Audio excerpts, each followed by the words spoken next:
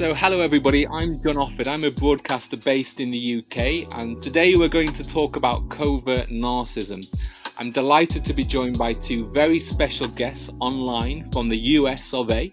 Debbie Mirza is the author of The Covert Passive-Aggressive Narcissist, Recognizing the Traits and Finding Healing After Hidden Emotional and Psychological Abuse, and also the book The Safest Place Possible.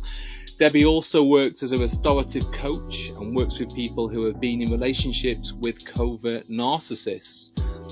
I'm also delighted to be joined by Dr. Robin Rise, a clinical psychologist with over 30 years experience working with individuals on achieving life happiness, with a speciality with people recovering from narcissistic abuse.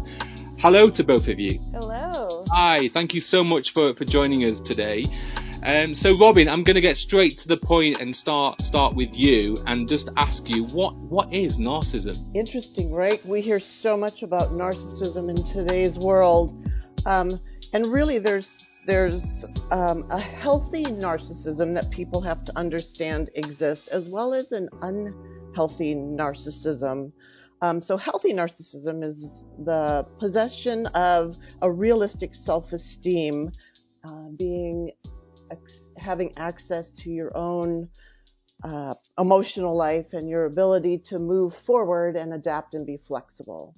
So it's not unhealthy to have a sense of narcissism about yourself. We only have our own personal perspective. But unhealthy narcissism is a need to feel overly special and overly stealing attention from everything around you. So I think what we're talking about here is what's the difference between healthy and unhealthy narcissism and what we see in those around us and perhaps in ourselves. Thank you. So, my second question then, this is one for Debbie. So what is covert narcissism? Yeah, so covert narcissism, and I think it'll be really helpful when we list, because there's narcissism, the word narcissism, the definition, like Robin was talking about, and then there's narcissistic personality disorder. And so I know we'll talk about the different traits of that in this podcast. Yeah. And then covert narcissism is essentially exactly the same traits, but the way they display these, the way these manifest, are in a very subtle, covert, insidious way that you don't notice. So this can be a person who's a humanitarian, or a person who's just super nice, or a leader in a church, or a guru, or someone you wouldn't think, oh, this person is really arrogant and selfish. But they do the same things as far as controlling, manipulating, devaluing a person, just as an overt narcissist does with all the traits for narcissistic personality disorder. But they do it in a way where you don't notice. So you can often be with someone like this for quite a while before recognizing these traits in them. Interesting. So it's obviously very subtle, and I should say at this point that I feel like I've had experience of a covert narcissist in a past relationship, so I find this fascinating. But I just want to maybe throw this one back to Robin and say, has covert narcissism been around for ages? Are people just waking up to it, or is it something new? That's a fascinating question, because covert narcissism is something that we experience sort of internally. You kind of feel it, but no one speaks about it. So there is not a whole lot of research out there or information out there about how far back concepts of covert narcissism go. We can talk about it in terms of an antisocial personality disorder, so the people that are bigger than life and do things like Debbie was saying, from a humanitarian perspective, but it tends to be only for their own gain or their own adulation and admiration. So, great question. Debbie, what do you think? I've thought about this too. Recently, I've had the thought, just kind of observing life and history, and my own opinion, like you said, there's really no data where we can look back and, this is how many. But in my own thinking, I feel like it's on the rise. I don't know how long it's been around, but looking back through history, I feel like manipulation and control um, seems more covert to me now than it did before. And I've thought about this and thought, I think, why is that? And I feel like humanity overall is getting smarter and wiser. And we have the internet now, and we have ways of finding out information we didn't have before. So I think, on a larger scale of covert manipulation, um, I think those who are wanting to manipulate and control have to do it in a more covert way now than they could have before. That's just a thought I've had recently. Yeah. Um, and so we experience covert manipulation all over without realizing it, just in the way of, what's broadcasted to us and advertisements and different things giving us really devaluing who we are. You'll be more beautiful if you take this product, or you'll be, smarter if you'll do this, and giving us all the impression that we're not good enough exactly how we are, which is like a fractalized, version of this, in a smaller version in our interpersonal relationships, but then on a larger version of how we're manipulated and controlled in a covert way in other ways.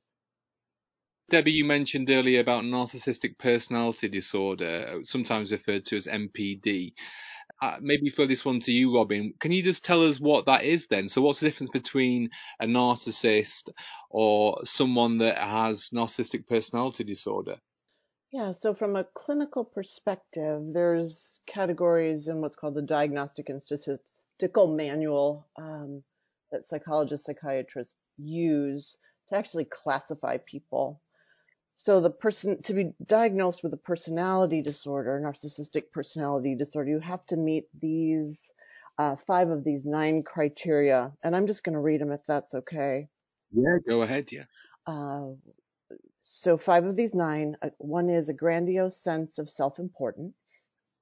2, a preoccupation with fantasies of unlimited success, power, brilliance, beauty, or ideal love. 3, a belief that he or she is special and unique and can only be understood by or should associate with other special or high-status people or institutions. 4, a need for excessive admiration. 5, a sense of entitlement. 6, interpersonally exploitative behavior. 7, a lack of empathy, an unwillingness to recognize or identify with the feelings and needs of others. 8, envy of others, or a belief that others are envious of him or her. And 9 is a demonstration of arrogant or haughty behaviors and attitudes. So you said that you need, is it 5 of those criteria to be diagnosed with NPD? Is that correct, Robin? That's true. That's true. For a clinical diagnosis, it needs to be that. But personality disorders tend to move on a more fluid scale. So you can experience a lot of those feelings and traits from people without needing to have a diagnosis, an official diagnosis. We'll move on to this later, but I guess often a lot of people go undiagnosed, don't they? I guess obviously you have to be willing to be diagnosed in the first place. So it's interesting, isn't it? That I guess I just wondered how aware people were these days of NPD. Do you think it's something that's becoming more and more kind of out there in society? People are aware of this disorder now, more so than maybe 5-10 years ago? Oh, absolutely. And I think it's part of why Debbie's book is so brilliant, Yeah. because she really exposes some of the more underground traits of narcissists, or how, like she said, over history, that it's kind of gone from an overt, obvious person looking in the mirror all the time, the arrogance, to it being much, much more subtle.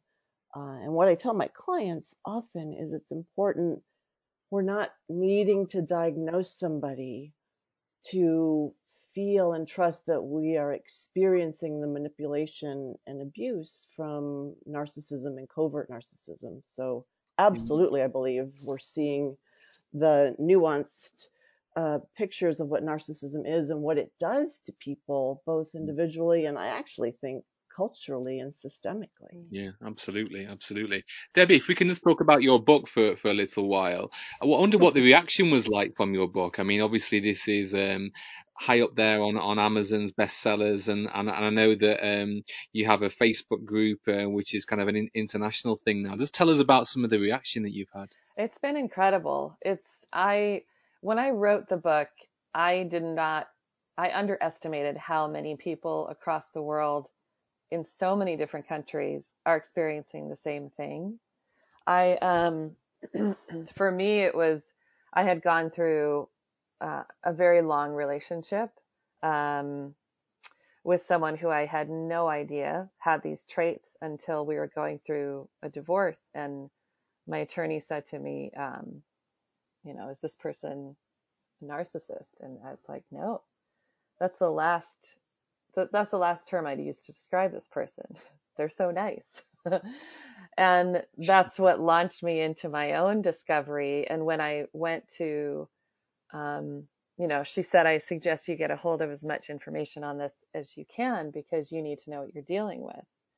And I was so shocked. I could tell she looked at me with these glaring eyes. I was just a deer caught in headlights. And so I did. I just started devouring books on narcissism. And at first I thought, I don't know if this is the right direction because, like Robin was reading, shows arrogant, haughty behaviors or attitudes. Like, well, I don't really see that. Doesn't show empathy. No, they seemed, like they cared and they showed empathy. But as I got to, there was enough information about narcissism that I read, like there's this hidden rage that you feel, and I thought, yeah, that's true. And I started to see, some control. And then after talking, I actually went to like different therapists. I just full on, it was like, this was my full-time job to figure out what was going on, because things had gotten so confusing. And I finally talked to a life coach that said, it sounds like you're dealing with a covert passive-aggressive narcissist, and they're the most difficult to recognize. And my whole body felt that when I heard those words. It was like the peace I needed. So then I started Googling, searching those words, and there was no book written on it. So I kind of pieced together, information I got from YouTube and articles and books, and then saw how. So was this the first book ever written then on covert narcissism? As far as I know, there was no book available. Yeah. And I didn't, and I started seeing things like, oh, there's people out there that can appear like they have empathy, but do you actually feel it?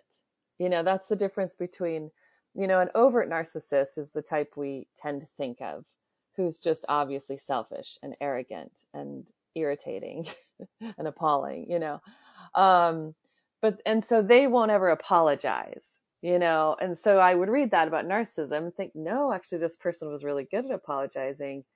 And so I learned covert narcissists can be really good at apologizing. They can mimic someone who has empathy. They are arrogant, but they show it in ways you don't notice, but it's through their actions, not their words.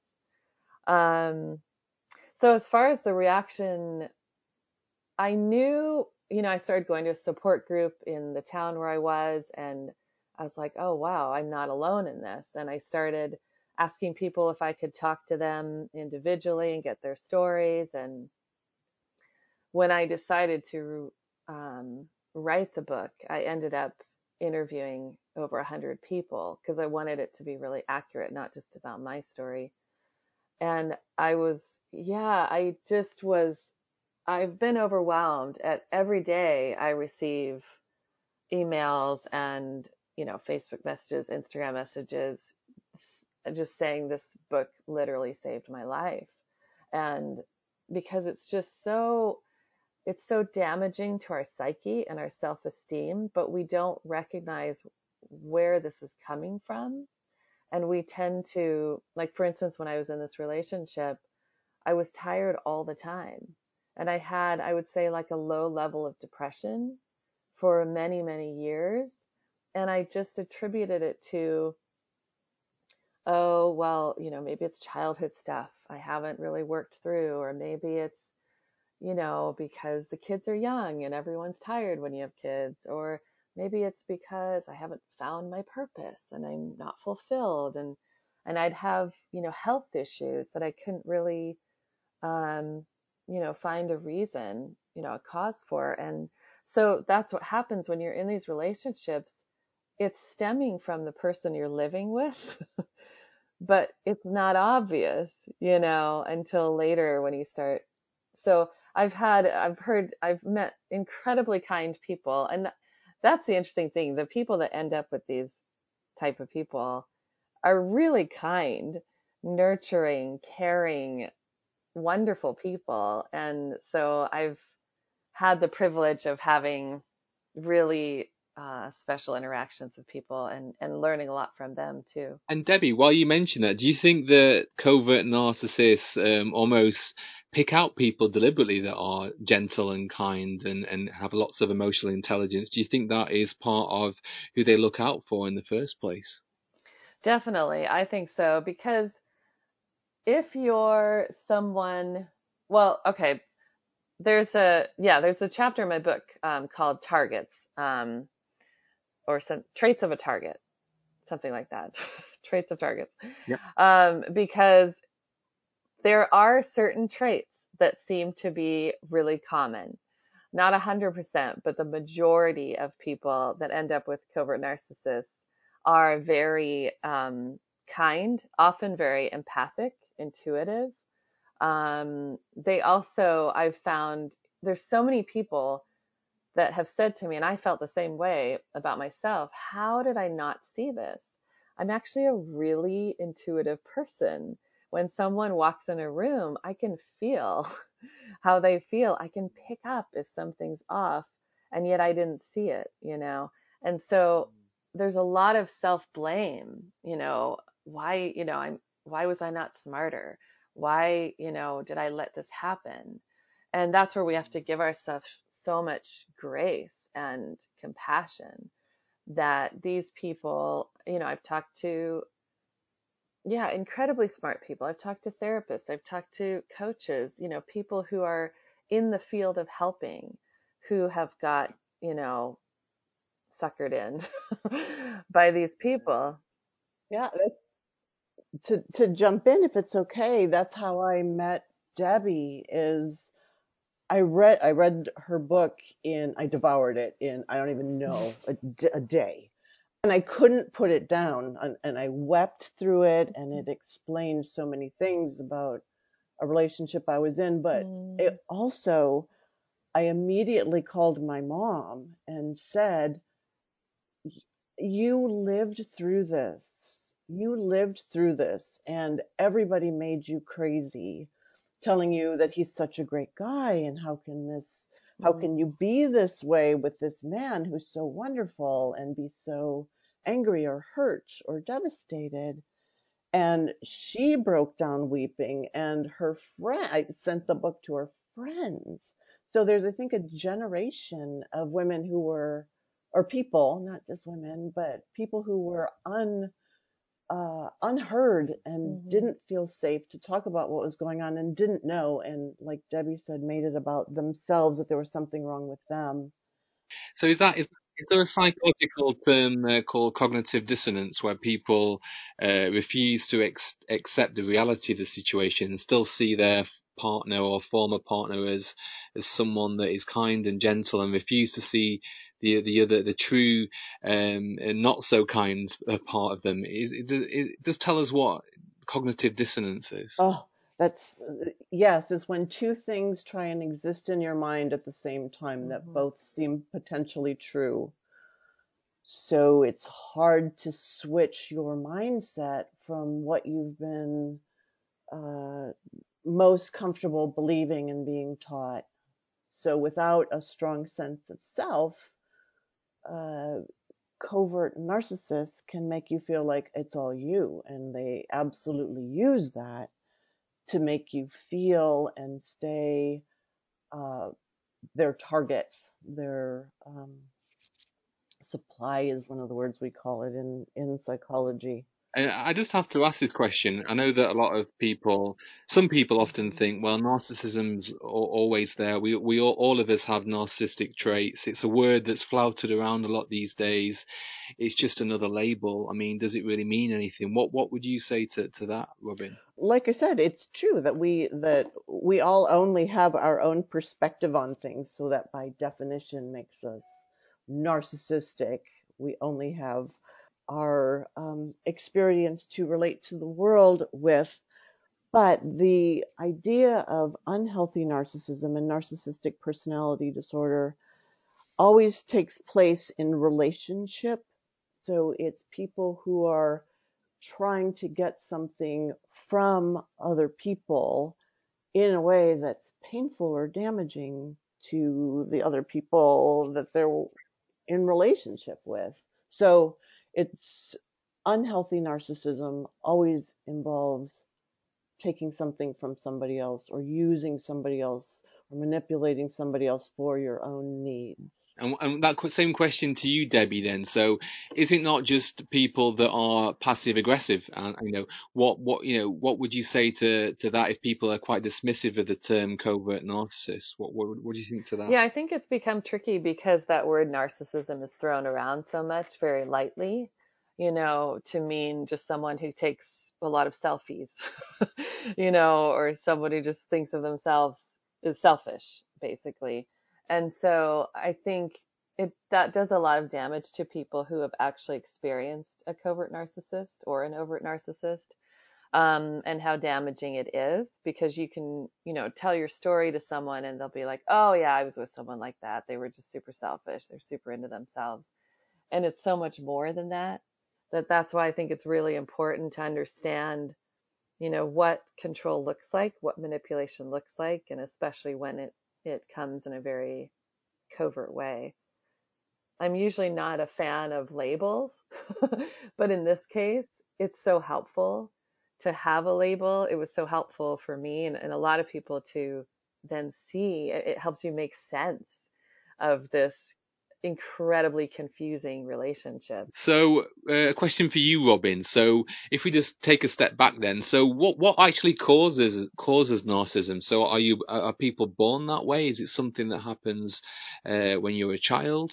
Well, that's that whole nature nurture thing, right? And the answer is it seems to be both. On the spectrum, one of the things when Debbie was talking about empathy, and with covert narcissists, they have an ability to mimic empathy. They now know that there are brain structures that actually don't exist or don't work the same way they do in people who don't have narcissistic personality disorder or psychopathic personality disorder, where they can cognitively display empathy, but they don't feel it. It doesn't show up in their brain. So environment can have something to do with it. They used to say it was parents who were too permissive and gave kids everything, but hard to tease all of that stuff out. It's certainly in today's world, there's much more emphasis on the self than there used to be. And in Western cultures, there's historically been more emphasis on the self. So we may be breeding that as well.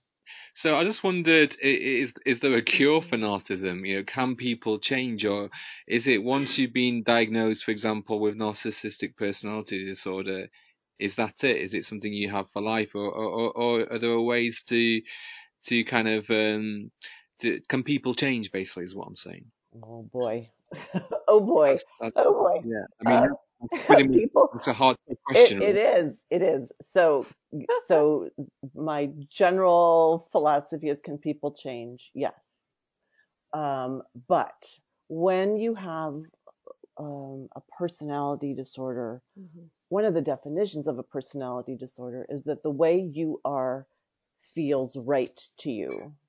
And the world is the problem. People outside of you are the problem. So back to the cognitive dissonance, right? If you feel like you're okay and the rest of the world is the problem, then you have no need to change. So in my years, decades of doing this work, I've never seen anyone with a personality disorder change in a significant way to become someone who I would say, hey, they're cured from their personality disorder. They can change their behaviors in some ways depending on the depth of malignancy, the depth of the symptoms. So I am kind of passionate about the belief that don't try and change a narcissist, because people get stuck in that belief that, oh, if I could just do this better or more,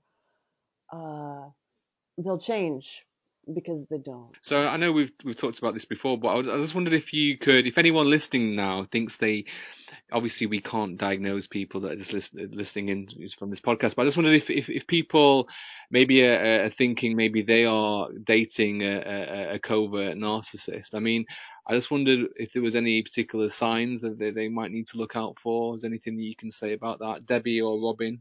Yeah, we could both speak to that, I'm sure, maybe back and forth. The first thing that comes to mind is to really watch if the words match the actions, because it's very easy for us to get caught up in words. I'm so sorry, or, I love you, you're the best, because they're really good at saying beautiful words.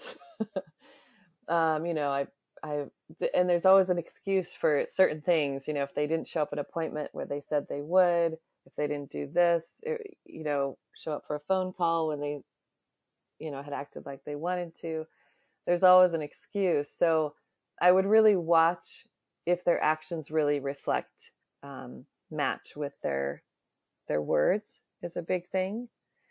Yeah. And then also, how do you feel around this person? It's with these kind of people, any covertness, it's like you have to listen beyond your ears. You have to notice beyond just what they're telling you, and also to how your body feels around this person, and also how your self-esteem is. I've noticed with different people in my life, whenever I speak to them, I feel really positive and healthy about myself, like very loving and high self-esteem.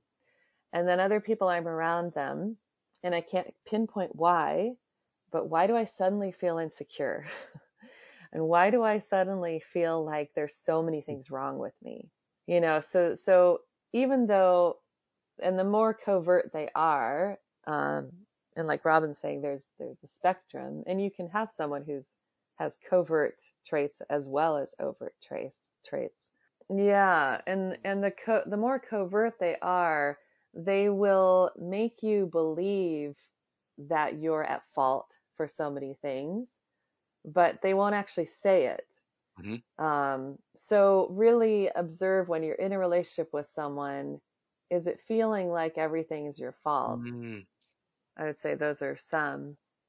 And I was reacting to, for my Yeah. experience, one of the things I now know to look for is the very initial love bombing stage, because that was such a powerful Mm. hook for me, to have someone who appeared to know everything about me and want to know everything about me. It was intoxicating to be that intensely known and have someone want to meet all of those hidden needs. Oh yeah, really interesting what you're saying there, Robin. Just for those of us that don't know, what is love bombing? Can you tell us what that means? So it's the initial stage when you meet a narcissist where they begin to make themselves, I want to use the word, your savior, the person who is your soulmate and will give you everything you've ever wanted, and professes tremendous love and respect and admiration for you, and wants to be with you all of the time. So it's very much an attachment creating stage where they promise to meet all of your needs. And it is so insidiously hooking, because in the beginning, when you have that, you can't imagine never having that again. And you talked about the love bombing stage there. I just wondered if there were other stages that Hmm. people go through in these types of relationships, like, the idealization stage, the devalue, the discard stage. I wonder if you could just tell us a little bit more about the other stages as well. Sure, yeah. There's, in a nutshell, three stages.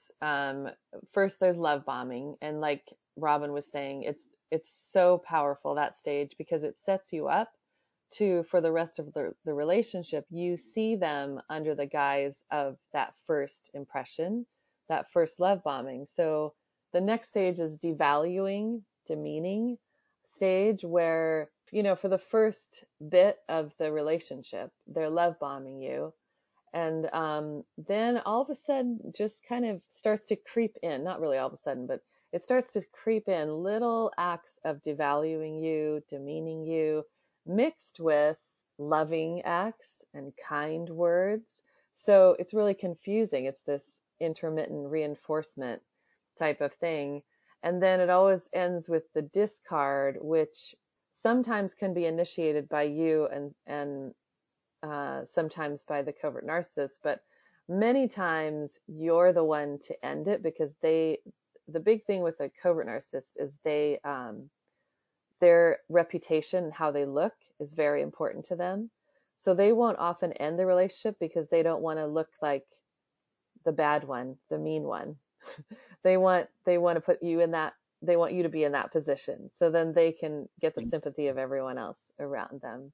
So yeah, those are the three stages, and the discard stage. A lot of times, a covert will turn more overt, and that's what'll be so shocking, because you've experienced this Mm. man or woman who has been so kind and easygoing, and suddenly they're yelling at you and they're swearing at you and things that you haven't experienced, maybe for a very long time. You've never seen this side of them, and it's really confusing. And instead of giving you those messages, derogatory messages about yourself, they'll say it to your face. You're this, you're that, you're this, you're that. So that's kind of the arc of the relationship. So, and not to be Interesting. And sorry to interrupt, Debbie, but is that because at that stage they become overt because they don't need to be covert anymore because it's the end of the relationship? You found out who they really are, and that's why they switch between covert to overt. I think there's a couple of reasons. It'd be interesting what you think of this, Robin, too, why they become more overt. One is, from just what I've noticed, one thing that makes this different than other breakups is it's very sudden. When they're done with you, they're done with you, and they want it over, they want it done. It's not like a gradual falling apart from each other type of thing. And also, yeah, their mask begins to crack the stronger you get, and Mm. so when you start getting strong, when you start seeing their stuff, that really triggers the rage that's been inside them the whole time, and it just comes out. So it just feels like a whole storm of things that happen to cause them to behave that Yeah, way. I agree that there's I always think of it like the relationship with a narcissist is like a slot machine, and in the beginning, you pull the lever and you always get a payout, and then gradually over time, that payout gets less and less and less, and when they have nothing more that they want to give to you, that's when the discard phase happens, and that's when the mask is gone because they no longer need anything from you. Fascinating. I wondered if I could ask you, Robin, about obviously we talked about manipulation earlier, and I wanted to talk about coercive control. And there's a term that's often used called gaslighting. I know that The Archers in the UK, a BBC radio program, featured a big story about gaslighting a few years ago. And obviously, we're all talking now in the COVID-19 lockdown. And certainly on a global scale, there's been more cases in terms of psychological, emotional, and domestic abuse since the COVID-19 lockdown.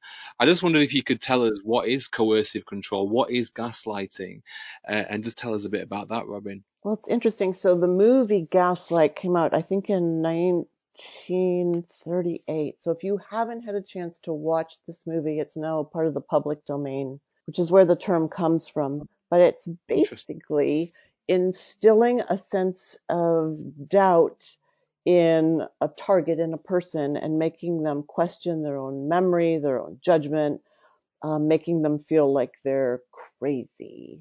So in the movie, if you get a chance to watch it, you'll watch the systematic, it's Ingrid Bergman and Charles Boyer. You'll watch what happens when someone begins to doubt themselves and not trust themselves and lose the strength that Debbie was talking about. And you begin to feel like I must be the problem. So if you notice when you're starting to get exhausted or tired or feel more depressed or anxious around this person, those are key signs that you might have someone who's actually trying to diminish your power and your sense of self. And it may be an abusive situation that sometimes other people can help you see, but learning to trust your own internal sense of this just doesn't feel right. I've talked to a few people that had the misfortune of being in a relationship with a covert narcissist, but they've also said that they think there are other things going on there in addition to the narcissism. I just wondered how typical that is. Can you have more than one condition? And I know often some people have said that they've confused it with Asperger's or autism, and I just wondered if there are any similarities between the two and what your thoughts were around that. That's an interesting question because the thing that distinguishes is that narcissists are, or narcissistic personality disorder people are about themselves and don't want to integrate and be connected with other people. Whereas people with Asperger's, that's all they want is to be able to fit in and feel comfortable with other people. So Mm. while it may look on the surface to be similar personality dynamics, really the motivations and intentions and behaviors sort of give that away. Should you tell a narcissist you think they are a narcissist? um, um, uh, Generally, it's a waste of energy and air trying to convince Yep. them of anything. And in fact, one of the things Debbie wrote in her book, which was just so smart, when my mom took my father to therapy, I don't even know, years ago, the only thing that happened in that experience was the therapist educated my father on how to better gaslight my mother. So trying to deal with his issues, we'll say, and labeling him as anything only gave him more ammunition to use. What do you think, Debbie? Yeah, completely agree. I mean, I think whether you tell them they're a narcissist or don't tell them, it's just conversations with them seem to be futile no matter what. And it's just going to anger them. So like she said, it's just a waste of your energy. It really is a terrible experience when you go to therapy with them, like she's saying, because it's like training ground for them, because they're all about, they want to please the therapist. This is like a gold mine for them because they want to appear wonderful to everyone. So now they're learning, oh, okay, I need to do this, this, and this, and that'll work even more. You mentioned they're going to therapy as a couple, but I guess, do you think narcissists actually are self-aware? They know that they might have quite a few narcissistic traits, and therefore, and I guess some of them don't want to do anything about it. So the last thing they're going to do is go to a therapy session. Yeah, they'll go to a therapy session to fix you with you with you. Yeah. But I've had experiences with narcissists who can self-identify, but I think the covert narcissist is particularly invested in being a humanitarian or being the good guy, and it's not really seen in my experience as a problem. Like, I'm the most generous Mm. person, the most powerful person, the most giving person, the most healing, helpful person out there. So I don't know that I've seen too many covert narcissists come in and say, "Hey, I think might be dealing with something." Just before we sum up today's podcast, I just wondered if you've been listening to this podcast and you think actually I might be in a relationship with a covert narcissist, and you're wondering what the next step to do is, obviously other than buying Debbie's book. I just wondered what would you say people should do if they're listening to this and identifying what we've been talking about. I'll ask that to Debbie. Yeah, I mean, definitely the first step I would say is my book, because that really is so comprehensive and describes all the traits. It gives lots of stories illustrating the traits, so you'll be able to see, if this is what you're dealing with. Also talks about in the workplace, and if you have a parent like this, what that looks like. And there's an extensive chapter on manipulation and control, and what that looks like. So I think that would be the perfect place to start, because that would give you so much information. Brilliant. How about you, Robin? What would you say to people listening to this that are a little bit concerned about the relationship they're in at the minute and think they might be with someone who's a covert narcissist? There are so many communities and therapists now who are working with this, because it really was not known widely even a decade ago. So if you suspect, if you put in to Google or go on Facebook, Debbie's Facebook group is a brilliant place to start to test out and see what you resonate with and what you don't, and get some help and support, knowing that you're absolutely not alone in this experience, and then working your way to being stronger within yourself, so that you can leave those kind of relationships and find true love and true happiness. Absolutely. And what a nice word to finish on, happiness. So thank you so much, both of you, for joining us today. It's been fascinating talking to you both, and this is something I could go on talking to you both for hours and hours. It's so interesting, and I'm sure a lot of people can relate to what we've discussed today. Any final thoughts from any of you at this point? I should also mention I have a YouTube channel that would be a helpful way too for people to, dabble into different topics and to help give more information as well. And that's a free resource. And it's just under my name. Yeah. Brilliant. And for me, I'd like to say I'm working on a group called Happily Better After, because I actually think that the experience of healing from narcissistic abuse actually transforms you into the person you were meant to be. Fascinating. Well, thanks again, both of you, and I really appreciate your time, and I hope you stay safe and well during the rest of the year, this difficult year that we're all having, but hopefully things will be getting better soon. So yeah, stay safe. Thank you.